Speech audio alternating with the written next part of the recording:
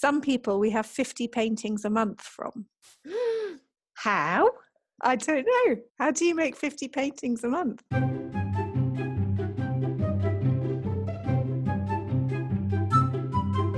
Hello and welcome back to Art Juice. This is episode 16 of the podcast that brings you behind the scenes conversations about making art and the creative life with me, Alice Sheridan. And me, Louise Fletcher. And we are going to be diving into your magic circle and who you can surround yourself with that supports you when you're creating your art. And that may not necessarily be the people who are closest to you. But before that, let's talk a little bit about what you've been working on this week. So I've been working on new paintings. I don't know if I mentioned on here last week that I'd had some new boards made. I think I did. Yeah. So you were fed up with priming them. Oh, gessoing, yeah. I got finally done, and I have now, of course, the problem I have that we always have in Britain is space. So now I've got all these panels and I've got to find somewhere to store them. So I'm lucky that in my studio I've got a little bathroom, because it used to be a little flat over the garage, and so there's room in there to lay them all flat on the floor, so that's where they all are. But I have started painting, and interesting, one of the things I've learned about myself over the last year or so is that colour is totally intuitive for me and depends on the season, because I keep thinking, why are my colours changing? Oh, it's spring. So in autumn I was all yellow ochre and burnt sienna, and now I'm all like quinacridone magenta, and all sorts of like really violent colours are coming out. So I'm going to have to tone it down in later layers, I think. But I'm having such fun with it, and because the panels are all larger than I'm used to, and they're not giant by many people's standards, but for me they're large, so they're either a metre square or they're 2 feet by 3 feet, and that's big for me. And so just covering up that much space with lots and lots of paint is great fun. So that's, isn't it? Especially at the beginning bit where it doesn't really matter. And I think also, especially with colours that feel really fresh and exciting. I mean, yeah. I agree with you. I find that my colours change a lot seasonally, and that's not because I'm trying to represent seasons. I just find that my mood or the pace that I work at is different, and it's lovely to be able to have that freedom and control. I remember thinking that one idea that I had at one point was that I was going to have to restrict myself to a recognized color palette. That was one of my rule busting things, because I couldn't work out how I was possibly ever going to do that, because there were just far too many colors in the world to enjoy. But yeah, no, it's good fun that you can vary and do different things with it. So yeah. And quite amazing that I've been able to do any painting, because like you, I've also been slaving away on the promotion of Nicholas Wilton's free workshop and now CVP that we're working on together. And I tell you something, it really gives you respect for people who do these kind of launch things on a regular basis. You know, people in internet land who do business launches all the time. Like, because I just want to go to sleep for about a year now after this. I had a good day yesterday, so I got up. I was in my pajamas. I thought I'll just do this one computery based thing, and then I was still in my pajamas at 12 o'clock, not having left. And then I got as far as I had a shower. I half dried my hair, so half of it was pinned up above my head in a mess, and half of it was dried. And I completely forgot about it. And something pinged in, and I thought, oh well, I'll just do this. And then I went out in the evening, and I'd completely forgotten that I'd done that.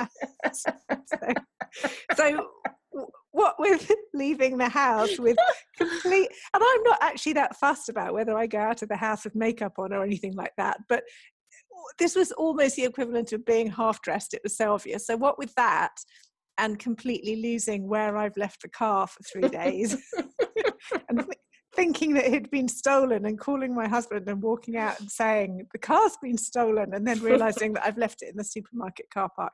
Yeah, so we have been quite busy, but I think it does make you realize how much work goes into putting on anything, actually.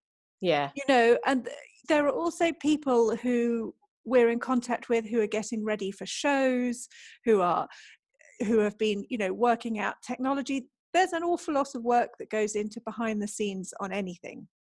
There really is, yeah. Yeah. And I've also found that, having just portrayed myself as being completely scatty, that I've had to become a lot more organized, because otherwise there's just no way that I'm going to get what I want to have done.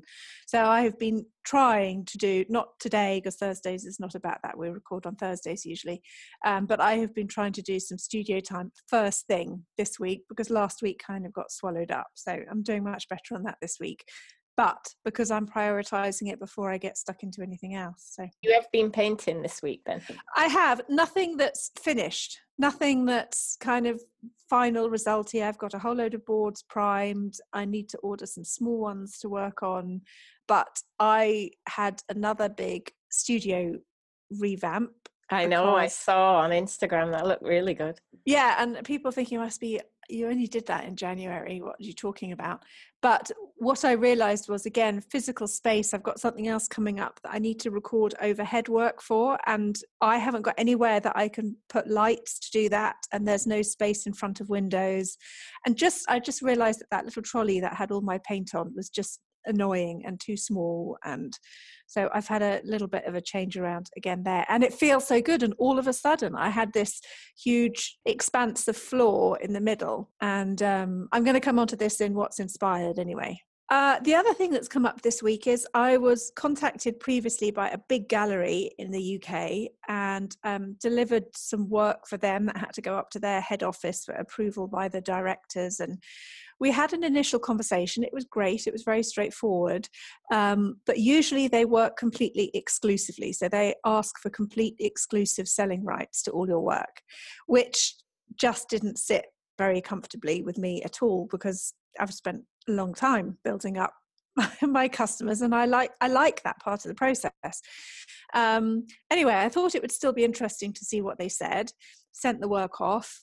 She emailed me back and said, we've got some feedback for you. And I've just been a bit busy for 3 days to even follow up. So a year ago, I'd have been like on the phone, tell me what's going on. I need to know all the answers. And I was like, this can wait, partly because I think in a way in my head, I'd already assumed that this wasn't going to work.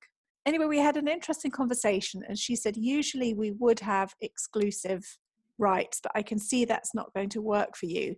I'm still not totally sure whether the proposal will be something that is worth pursuing. But the interesting thing is that there is an alternative.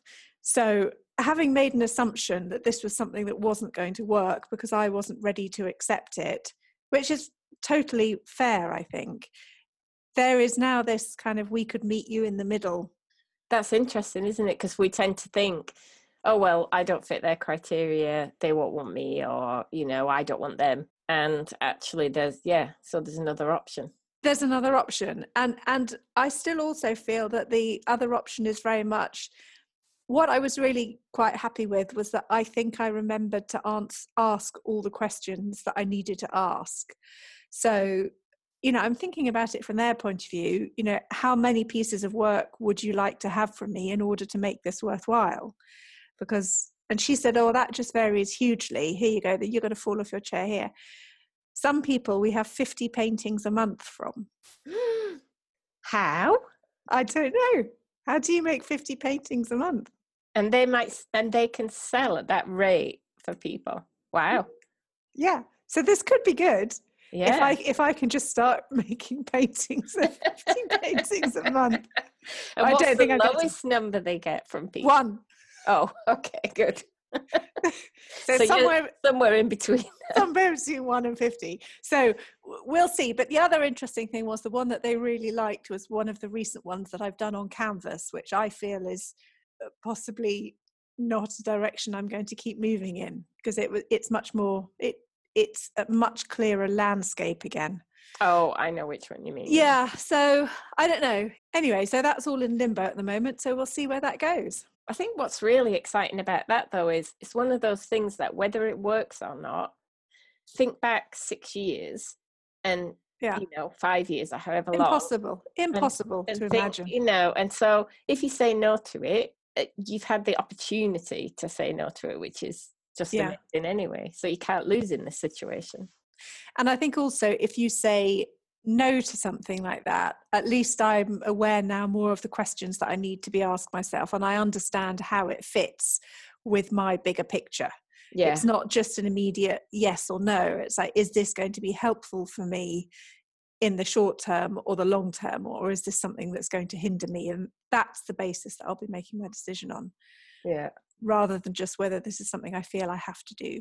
Well, I figured out that everything you talked about 2 years ago when I first knew you is beginning to happen to me now, or I'm beginning to think those things. So I think, 2 years from now, I'll be worrying about whether I'm going to go with this giant gallery somewhere.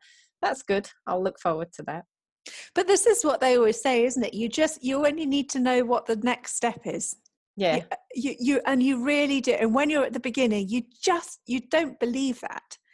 I mean, things that I know now to be true, I remember people telling me and thinking, that might be right for you, but it's not right for me. So it is very interesting. Anyway, enough about me. Let's come on to our main discussion. So we're going to talk today about dealing with family opinion on your work. And we've spoken before about asking for feedback, but this is a slightly different thing. So this is probably perhaps when you get uninvited feedback, and probably not specifically around the work itself, but more around the idea of, should you even be doing this in the first place, or whether your family are generally supportive of you. And I suppose family could be your husband or wife, parents, brothers, sisters, but let's open it out as well into friends, because there are an awful lot of other people's beliefs and values that get put on us. And I don't know if it happens more when it's something to do with art, because people feel that they're allowed to have an emotional opinion on it that they're quite happy to tell you about. Do you think it happens more with art? Perhaps it does, because people also think for some people, it's a flippant thing. It's not a serious thing. It's a hobby. So if they were having an opinion about your decision to become an accountant, or to work more on your accounting, it wouldn't have the same feeling that it has when they have an opinion about your decision to do more of your art. Because I think for a lot of people, they feel it's not a serious pursuit. But it's also the idea that they're entitled to have an opinion on it. And of course, everybody's entitled to have an opinion on anything. But if you see, I wouldn't even begin to think that I could comment on somebody's decision to take a next level up accounting exam, because I don't know anything about accounting. Whereas, of course, we can all have an opinion on art. Yeah. Yeah. So we hear it from other people. We get all their opinions. Yes. But have you had people who've said, I mean, when I was writing notes for this, I was also thinking about, your family history. So what your parents did for jobs, and what other people in your family have done for work, and whether that has a bearing on how they see the decisions you're making. Yeah, I mean, my mum and dad were really, my dad was a sales rep, my mum was a bookkeeper, accountant, and that there was nobody creative in our family that I can think of. I've always tried to think back, is there anybody? Nobody who liked art or had any. They were really supportive of me as a child wanting to do art, and they were really proud of me that I could do it. But as a hobby and as a, as not a serious thing. What about going back even further than that? Can you go back? Before I was born? Well, to a grandparent. To what they would have thought of it. No, to that kind of creative outlet in your family. Can you see that kind of person? But there was family trait. My dad's best friend, who, when we were young, we used to call our parents' friends uncle and auntie. So my uncle Eric, it wasn't really my uncle, was a sign writer, a hand painting sign writer. And he had a sign writing place. And when I used to go there with my dad, I remember loving it as soon as we got in there, the smell of the turps, and it was like old, old style painting. And they were so talented, the three brothers who ran it. And I just used to think, they just painting, like that's their job. I didn't put two and two together that that's what I wanted or anything. I just remember thinking that was a magical place, but there was no one. And I've asked my mum, and she doesn't know of anyone in our family that was interested. So when did it come out for you then? When I was really little. So funny story, when I think I must have been about 6 or 7, and I really wanted to be able to draw, and I had a comic book, and I traced the characters in the comic book, and then traced them onto a piece of paper. But then I told my mum that I'd drawn them, and she was so proud, because it would have been like freakishly talented if I had actually done that. And she showed them to all her friends, which I started to become racked with guilt over this. And I bet it was only a few days, but it feels like a long time to me in my memory. And finally, one night, I cried and cried, and she came to see what was wrong. And I had to tell her, I didn't really do the drawings. They're not mine. And I always remember she said, I bet you could if you tried really hard. I bet you could do it yourself. And so then I started trying, and I could. And I started copying things from books. And so they were so supportive. And I remember I wanted to do O-level art. It used to be O-levels, which for people in America, it's like when you're 16, the exams you take at school. And I wanted to do art, and the school wouldn't let me because I had to do academic stuff. And my mum and dad went to the school and argued for me to do art, because they said all she does at home is draw. Why can't she draw for an exam? And they said no, because she's too, she won't concentrate, which I didn't. And so they were supportive all that way through. But if I think of my mum now, she's mystified at that I'm having any kind of success. I don't know what your parents were like or are like, but she's just mystified. She always says, really? I say I sold a painting. She says, that's nice. Have they paid you, or have they just said they like it? No, they paid, Mum. Oh, lovely. But money validates everything, doesn't it? So what were your parents like when you were young? Do you have creative people in your family? Not my dad, definitely not my dad, but on my mum's side. So my grandmother on my mum's side, she was very creative. She painted. So when we used to go to stay with her, she had painting easel set up, and she used to do large, quite naive watercolors very carefully. Not always the best understanding of perspective or anything like that. They were always kind of quite quirky. But she, I think it was a frustration a little bit for her, but her real area of flow was as a seamstress. And she had worked as a seamstress from a very young age, 14 or something professionally. Wow. And she could make anything. So I remember it used to be the thing that we would go and stay with her for the weekend, and she would say, what should we make? And she would open this box of material, and you'd sort through and just find the most, you could just pull out of it whatever you wanted. Incredible material. And we would do things like, I remember my brother saying once, can you make me a teddy bear? And she made with him over the course of the weekend, and it wasn't just like a teddy bear shape front and back stitched together around the end as a flat teddy bear. It was a 3-dimensional sitting up teddy bear with legs and feet and paws, and she'd worked it all out because she just had this inherent understanding of how to translate flat fabric shapes into real fabric. Right. And she used to make us clothes, like you'd turn up and you'd say, can we make a dressing gown? And she'd make you a dressing gown like that. You'd wow. get an awful lot of pins stuck in you while it was being made or measured, because it was all done without a pattern. Yeah. But she'd been doing it so long that it was just instinctive, this ability to be able to take what she needed and create what she wanted to from it. Yeah. And I remember being, significantly impressed by this ability. Yeah. That was pretty hot even when we were little. So I think that's where it comes from. And I just know that I always liked painting. I don't know if I could switch off from it, but I ran away once to nursery school, and left the house before breakfast and nobody knew where I was, and I'd taken myself off and I was sitting on the nursery school step because it was painting day. Oh. But I mean, my parents, they were supportive, but when it got to A-level, my dad told me that I couldn't do art as one of 3 because it didn't count. Yeah. I had to do it as an extra one and make up the time because it wasn't proper. At least you were able to do it. At least your school let you. And I think that was the thing. I think we had an amazing teacher at school and he was totally inspirational.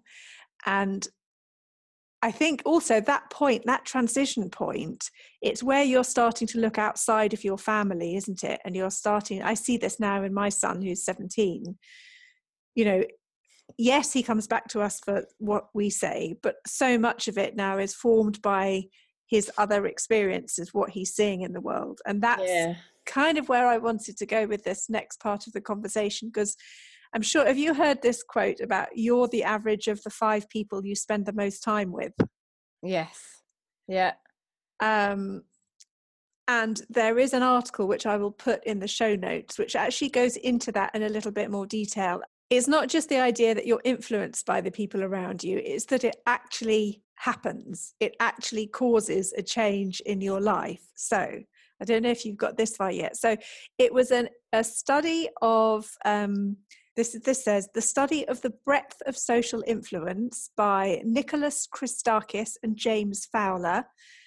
And it was a data set about health studies, but they realized that it actually went much further than that. But they looked into all sorts of medical conditions and demographics and queries about people's family members. And they actually started to look at the data to see, and they were trying to measure something that was easy to measure. And they looked at obesity. So the point of this was that because it was easy to measure, if a friend of yours becomes obese, you are 45% more likely to gain weight over the next years. But even more surprising than that, if a friend of your friend becomes obese, your likelihood of gaining weight still increases by about 20%, even if you don't know that friend of a friend. Because I presume the friend of yours gets fat because of the friend, and then you see them, so it's a kind of chain link effect. It's really interesting, and they've got, I mean, I'm looking at a summary rather than the full statistical analysis because I haven't got the headspace to fill that. But basically, they had data that spanned over 3 decades, and they could actually prove that there was this real effect between individual friends and weight gains. And the point of it is that it's about changing your perception of what's acceptable, and then your behavior changes accordingly. And I think that in terms of where we are and talking about art, this is something that I've definitely noticed has been helpful in terms of changing my mindset and ability about what is possible for me away from that assumed family beliefs. Yes, because I do believe that's true in every aspect of life, not just weight, and I do believe it's true in weight as well. But they looked at it with smokers and all sorts of things. Because happiness, you can totally, yes, I can totally be influenced by my more negative friends to feel negative if I spend too much time around them. And so you can completely see it. And when you're working on as an artist, especially for me, when I first came back to it about 6 years ago, they didn't have any, but my friends are not arty. They're not interested in art. They were supportive of me being, but that's not the same thing. So there was nobody to help me, encourage me, inspire me. Nobody ask questions. Nobody for me to ask questions of, nobody for me to try and attain what they were doing. So that the difference for me came when I found people online, because online you can make so many more connections, you can find so many more people, and out of all those people you connect with, you find a few who then become, even if you don't know them. In the online world, that's the thing, do you even need to know the people in your magic circle, or can they just be I don't know. I think you do. I think, I mean, I think you don't. All you need to do is be aware of the influence that they're having. And that kind of acts as a trickle down, I think. Yeah, because I can think of, I mean, there are obvious people that I got to know, and you're one of them. Nick Wilton's one of them. People that I know on some level and have been a huge positive influence. But there are other people I can think of who I don't think I've had any communication with, but I've just watched their work, watched what they do, watched how they are in the world, and that's been something that's pulled me forward or helped me to see a way to go forward.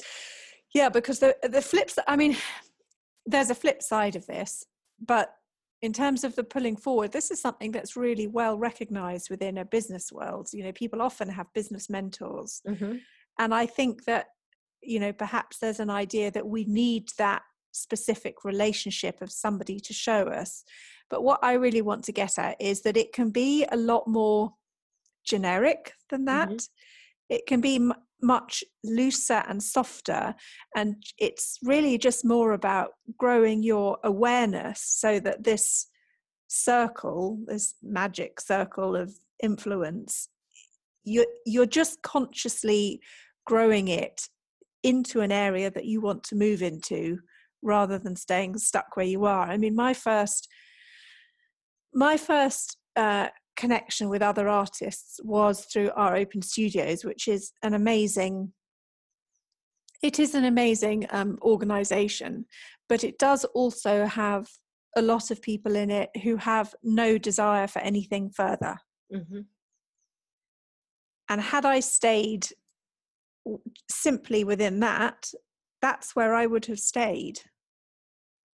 And I'm trying to think, what was the thing that pulled me, what was my first kind of fishing hook that yanked me into, I know what it was.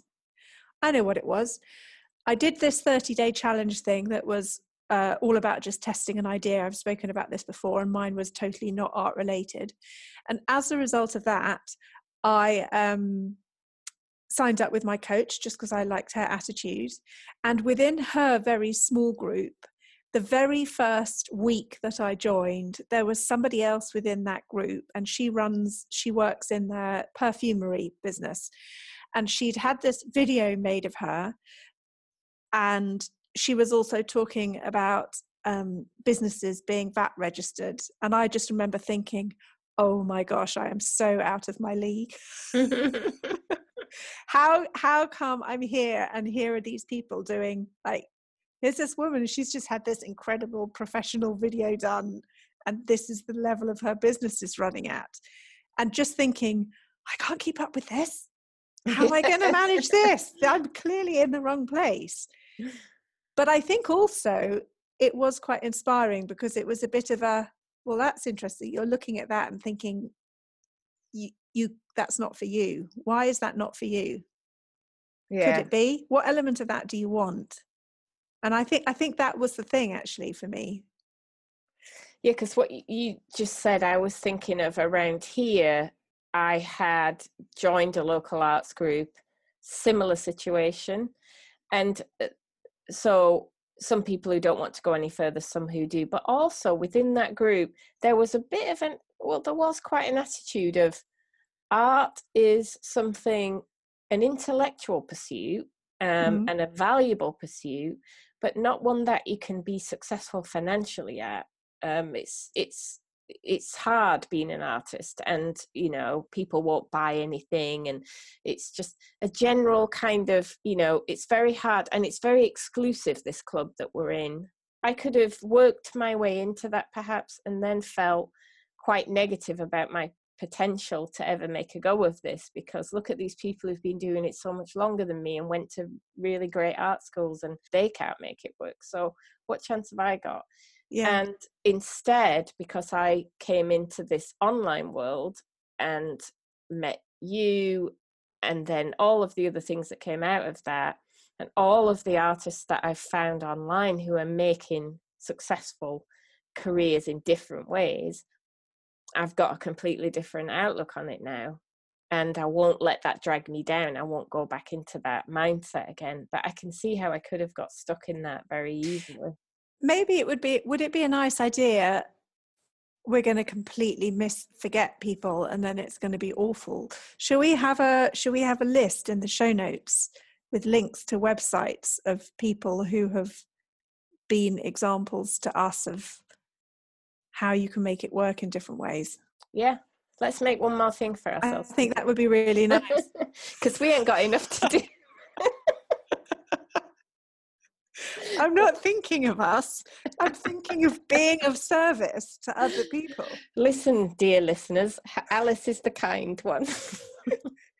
I'll tell you why, because literally just before we started doing this, I read the most brilliant post by Marianne, yeah, who came to my second ever art fair and bought a painting, so I am forever in her debt. And I think her work is lovely. And we've been on a kind of similar-ish journey, but she's just had, and she won't mind me saying this because she's just written a blog post about it, she's just taken part in an art fair as part of a shared gallery space at the show and didn't sell a single painting. And she's just written this brilliant blog post, which I really want to share to everybody, about why it would be very easy to see that as a failure and how she's managed it and what she's doing to not see it as a failure. And it's not just a question of talking positively or pretending that it hasn't happened. It's a question of understanding how it fits in with your whole attitude to your work and what you're doing. And I'd really like to share that, but it can't be the only thing I share, because there are lots and lots of other people who are doing amazing things. I'm thinking, Tara Lever was amazingly inspirational for me, because there she was. She's, I think she's on her own, isn't she? She doesn't have a family, but she looks, I remember coming across what she was doing and thinking, wow, here's this real independent woman who is finding a way to show her work, help others, and putting it all together online. And thinking, that's cool. And we just need these examples and just be conscious of the moments where we think, that's cool, that's possible, I could do that.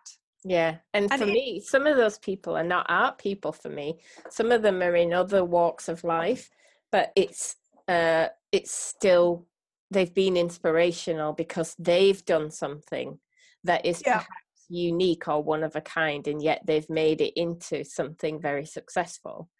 And you think, wow, if you can make that, and the marketing guy, Gary Vaynerchuk, has a great expression that you can make money at anything online, doesn't matter what it is. If you love the Smurfs, he's like, Smurf it up. Smurf 24 hours a day. You can make money smurfing. And I just think that's such a brilliant example. So those kind of people have been big influences on me too. And putting them into my circle of influence rather than just focusing on the artists I know makes such a massive difference. Yeah, so it doesn't have to be people who are your friends. Mm-hmm. There's a couple of things to be aware of, isn't there? It's who you come into physically with on a day-to-day basis. And actually, if you've got this other like magic bubble of influence that you're allowing to be part of your life and the way that you're thinking, it's much easier to deal with the real life negative comments if you've got somewhere else to kind of deflect them to, I think. But you don't have to, like, you've never had a conversation with Gary Vaynerchuk. I've never had a conversation with Tara. I've emailed her a couple of times, but we've never spoken. We're not friends. Yeah. She's not been round to my house for a cup of tea. Yeah. And in fact, I don't think I want Gary Vaynerchuk to come round to my house for a cup of tea. No offense, Gary, if you're listening. But equally, there's a lot of people that you see in business that you think they do things a particular way and you don't want to be like that. Yeah. And that's okay too. And that's part of knowing what you don't want is part of knowing what you do want. So once you know, yeah, that's not me. Okay, well, what's the opposite of that then? Or what's another way of being than that? Or Yeah. or what is it, like I find fascinating with someone like Gary Vaynerchuk, who's so the opposite of me, but what is it about him that's striking a chord? Well, in his case, for me, it's the fact that he is authentically 100% himself and has made Okay. a successful career out of just being, not pretending, just being himself, not trying to fit into anybody else's box. Well, he really lives it, doesn't he? I haven't. What do you watch? What do you watch on Facebook or YouTube? Oh, just I often, if I'm painting, I'll just put him on on YouTube and have him on ranting in the background. Really? Yeah, because he's just good. I'll just get bits while I'm painting. Like, I don't listen as much now actually, because as he's got his message more honed down and narrowed down, and he knows exactly what he's saying, it's very samey. Whereas Okay. I've been listening to him since 2005, I think, and he was always very inspirational. But since 2005 to now, not any different. Do you And think he's bored with it? I don't know, he doesn't seem it. He just loves it. He seems to. I mean, he just seems to, because he's always filmed now, isn't he? Someone follows him around with a camera to make content. So he's always performing now, even driving in a car, or which would be my idea of hell. But that's what I mean. So But that's the smurf it up thing, isn't it? yeah. That's the smurf it up thing. Find what it is that you're prepared to do. And I remember being told this as well. And this is where the the idea of doing work to fit an audience just doesn't work for me at all, because that would feel like a real job, Yeah. doing something to fulfill somebody else's desires. Whereas you can find something that you're interested in and you're prepared to do, as we have been doing, then you sort of don't mind even doing it. It's all part of a bigger picture. If we would just wanted to make money, then there would be so many easier ways to do it than the ways we've chosen. So many easier ways. But for me, it's if I could make a ton of money. Well, I used to make, well, not a ton of money, but I used to make a good salary doing something I hated, and working really long hours at something I hated, and getting yelled at by horrible people while I was doing it. Now I don't make that much, but I'm so much happier. I'd much rather make less doing something I love. And it'd be lovely to make that much doing something I love, but you don't have to. So and it doesn't have to be immediate. I think that's the thing. And it's a combination of doing something you love, it making enough money for you, then you'll work. What I'm trying to say is, it's not about money in the sense that you'll work 3 times as hard. Like, for example, on something like promoting this course, it's been so much work. It's the work is in answering everybody's questions. That's the work. And every single person deserves an answer to something they've asked you, and it all takes time. But that's not really work, is it? Talking about something you enjoy talking about. It would be work if you didn't care about it. Yeah, if you enjoy it and you think it's a worthwhile thing to do, to help people decide what's right for them, and to maybe help them go on the same journey you've been on, then you're willing to put the time in. But if somebody said you had to, I don't know what this has got to do with our main subject, though. I've gone off on a complete tangent now. We're talking about spending time on things that are important to you, and therefore how you build your influence around you in a way that keeps you on track, really, aren't we? And I think that's where Gary Vaynerchuk is the same as you, is the same as me, even though we seem like different creatures. All of us are doing our things in the way that suits us, with the abilities we were given and the things we love to do, and wrapping it all up into a way to make a living. And the people that would be on the people I'm going to add to that list we're going to make, I'm guessing before I even think about it, are all going to be people who found a way to do that. And it might be in any other walk of life, or it might be in art, but they found a way. You can tell when you watch you on your Connected Artist chats that you're enjoying it. You can tell when you watch Nicholas do his free training that this is his passion. You can tell that it's not, oh, I have to do a workshop, I have to make some money. What's the point of this conversation is, I suppose, really it's about building your awareness, isn't it? About where you're getting your knocks and where you're getting the things that build you up. And that if you feel like it's leaning more towards the being knocked, then you need to make perhaps a conscious effort into finding or just noticing or being aware of or being part of other groups that lift you up rather than drag you down. And that's true for going online as well. You know, sometimes there are groups online and everybody's a bit whingy in them, and sometimes there are groups online that everybody is really supportive. If somebody comes in with a question or a problem, everybody lifts them up and responds.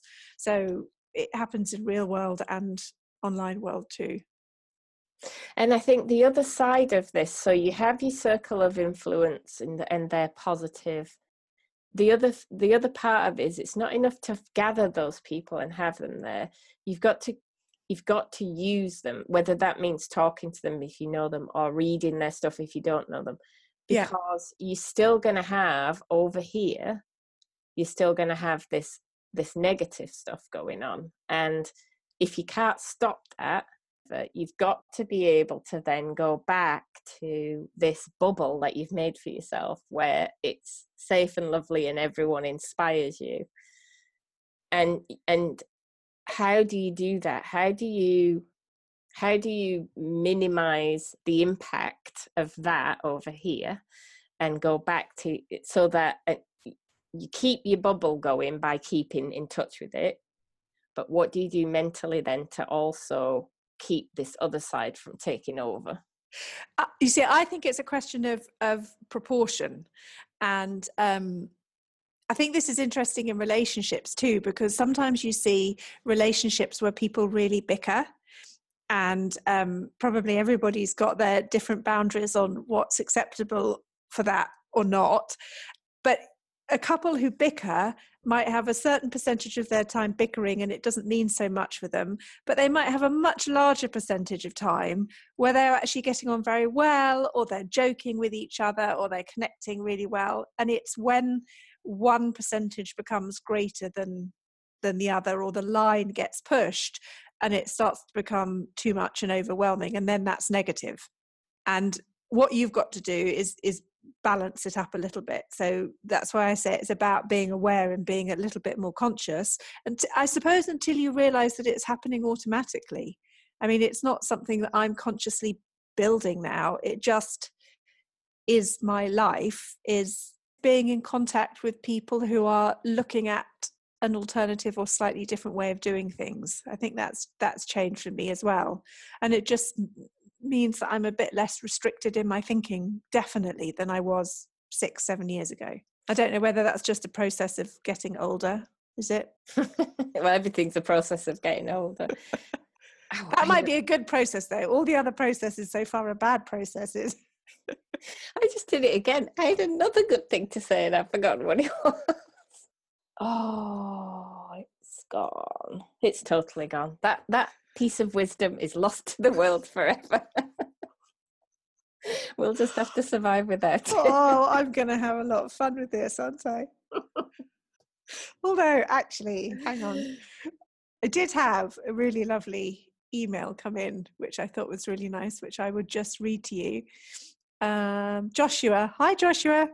He says, I just wanted to say that I find your work beautiful, blah, blah, blah, and I love listening to your podcast at the moment. I work in the studio every day listening to classical music, but I really enjoy the podcast to break it up. Thank you and kind regards.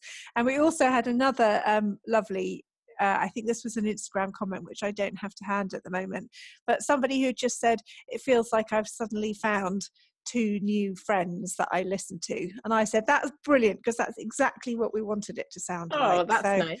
There you go. You are getting us warts and all well and truly today. You really are. And I did remember what I was going to say.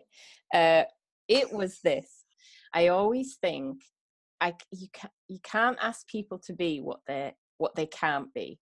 And if you, let's say you have a spouse who just doesn't understand abstract art, and you're doing abstract art, and you show it to him hoping for this reaction that's going to make you feel good, and he cannot give that reaction because he does not understand what you're on about. And if he's a good guy, he's also not a liar, and he's not going to fake and pretend something he doesn't feel. So he's as stuck as you are then, because he's got to come up with something to say. So somebody used this phrase to me, and I think it might be Pauline, if you're listening, Pauline. So you don't ask a plumber to fix the roof. So if you're looking for someone to give you inspiration and ideas for your artwork, don't ask someone who doesn't have a clue what you're doing or why. Just leave them out of it. And this is what I try to do with my mum. I just leave her out of it altogether, because she'll just say, it was so nice when you used to draw those lovely pictures of villages when you were younger. Do you remember? Oh, fantastic. This is going to be a classic. Oh, anybody, if you're listening to this and this is the first one you've listened to, it's not normally this bad. Okay.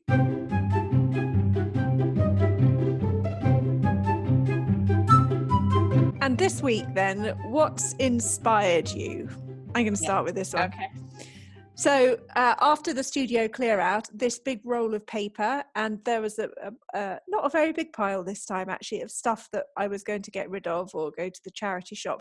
And this large roll of brown paper I have had sitting up there for 3 years maybe, never done anything with, and it went out of the room into the pile to go to paper recycling, to the dump. And then I just thought, that's just stupid. Do something with it. It doesn't have to take that long. And I got some Chinese ink, and I got a tub of white emulsion that was out from last time I painted the floor that was still up there, and I got some big brushes, and I just made a big, unholy, fantastic mess across 3 meters. And what I learned was, even my very biggest brushes are really not very big across 3 meters. You need a mop, physically need a mop. Right. And I really enjoyed the fluidity of the ink more than the thickness of the paint on that kind of scale. So that was quite a good learning. But I really liked the feeling that I was using something that was otherwise going to go to waste, but not in a kind of scarcity way, in a way that just let rip and just do something that wasn't at all related to having an outcome or having an end result.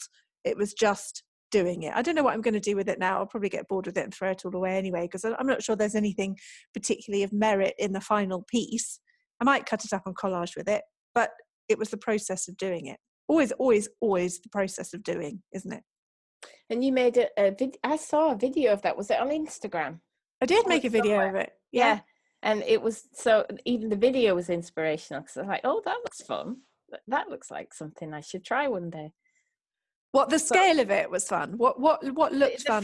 The fact that you were on the floor looked fun. Yeah, right. The length of it, the fact that it was just, you could see it was brown paper, so it didn't look like you were wasting anything expensive. Yeah, it was quite thick paper. I think it came from when my parents were moving house, and it wasn't like just normal thin brown wrapping paper. It was quite tough. Right. Which is why I thought it was worth hanging on to. Yeah, but it just looked, the whole process of, Jackson Pollock, like, with paint on the floor, you're standing above it and you've got paint on it looked fun. It was fun. We should do it. Did you mess up your lovely floor that you just cleaned though, or? Well, the floor's not exactly clean. Oh, isn't it? No, so we don't worry about that. That's good. So I got excited and inspired this week by something that's not going to happen for a while, but it's very exciting. I can dream of it until it happens, which is building a studio in our garden instead of the one that I'm currently using. And first off, let me just say, I know I'm totally spoiled that this is even a possibility, because I spent years painting on the corner of a desk or in a tiny little room. I'm doing this podcast with Alice from a tiny little cupboard, which was, when we moved into this house, my painting room. It's just a cupboard with a desk in it. But I am fortunate that we have a lot of space, and over our garage we have a room that I use now, but it's got sloping roof and very low. There's actually not a lot of space in there. If the roof was high, it would be a decent size, but there isn't a lot of room. And we do have a big garden, and we have the people who lived here before built 2 patios, and one of them, and the one that you go up some steps to the top one, and it's about 5 meters by 4 meters, and it's the perfect size for an outdoor building with a good high ceiling, one of those that you buy and they just put it up. And so I was talking to my neighbor who's a builder, and he was saying, oh, but don't buy one of those prefabricated ones because you don't get any options. Buy like a really good quality shed type thing and let me customize it all and insulate it, and you can put windows where you want. And so as a result of that conversation, I started to sit down, just drawings and looking at pictures of things and thinking what I would like it to be like. And this is something I wouldn't be able to do probably until next year if we do it. But just the possibility of this, which, you know, has been like a dream for me to have a space that I actually made the way I want it to be. But there's a little niggling voice in the back of my head saying, you do know that once you had this space, it wouldn't be big enough. You'd want something bigger. Because I think I'm starting to think we always would want something bigger than we have until we're in a giant warehouse. Well, somebody messaged me after that video and they kind of said, oh, I can see you being in a bigger studio space. And I said, yeah, I can see it. just hasn't happened yet, because it is a difficult thing, because while it's good to be comfortable with what you've got and to be thinking about more, we're all working within current restrictions of where you live or where you work, or it's really tough in London finding anywhere that's bigger that's not costing an arm and a leg. So yeah, but I think it's tough anywhere. I mean, unless you live in a rundown city, perhaps somewhere with some old buildings that aren't being used anymore. I mean, we do have a member of your group who found somewhere in Hull in Yorkshire. Looks like a big space. But around me, I don't know where you would find a big empty studio space for any kind of reasonable money. But what's nice about what you say is it's one of those things. It's been a dream. It's been an idea. You start to have a conversation with somebody else. It starts to become closer to reality. Yeah. Still got to have the conversation with Phil about it. So then we'll see how much closer it gets. Because he went, yeah, that's a nice idea. Let's talk about it. Let's talk about it, or let's talk about something else. Well, he said, oh, no, let's talk about it. And let's talk about, let's just talk about the whole picture, which I'd take that as a dead cert. Yeah. I took it as encouraging. Okay. I think we better call it a day for today. That was episode 16. Can't believe we've done 16 episodes. If you would like us to take a break for the sake of our own sanity and yours... Please let us know.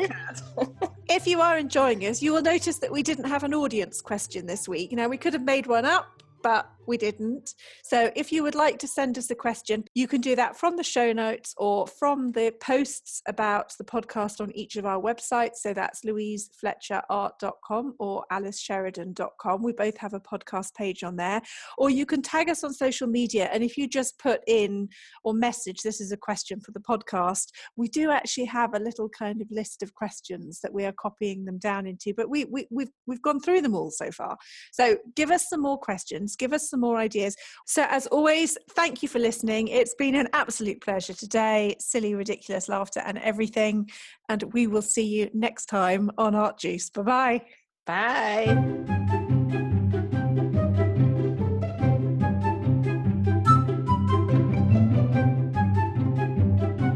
I think they know where to find us now, don't you? Yeah. After this, they might not want to.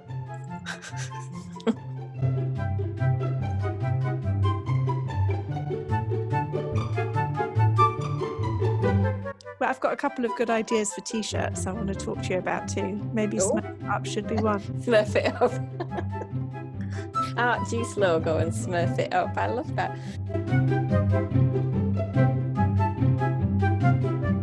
And then we'll be talking about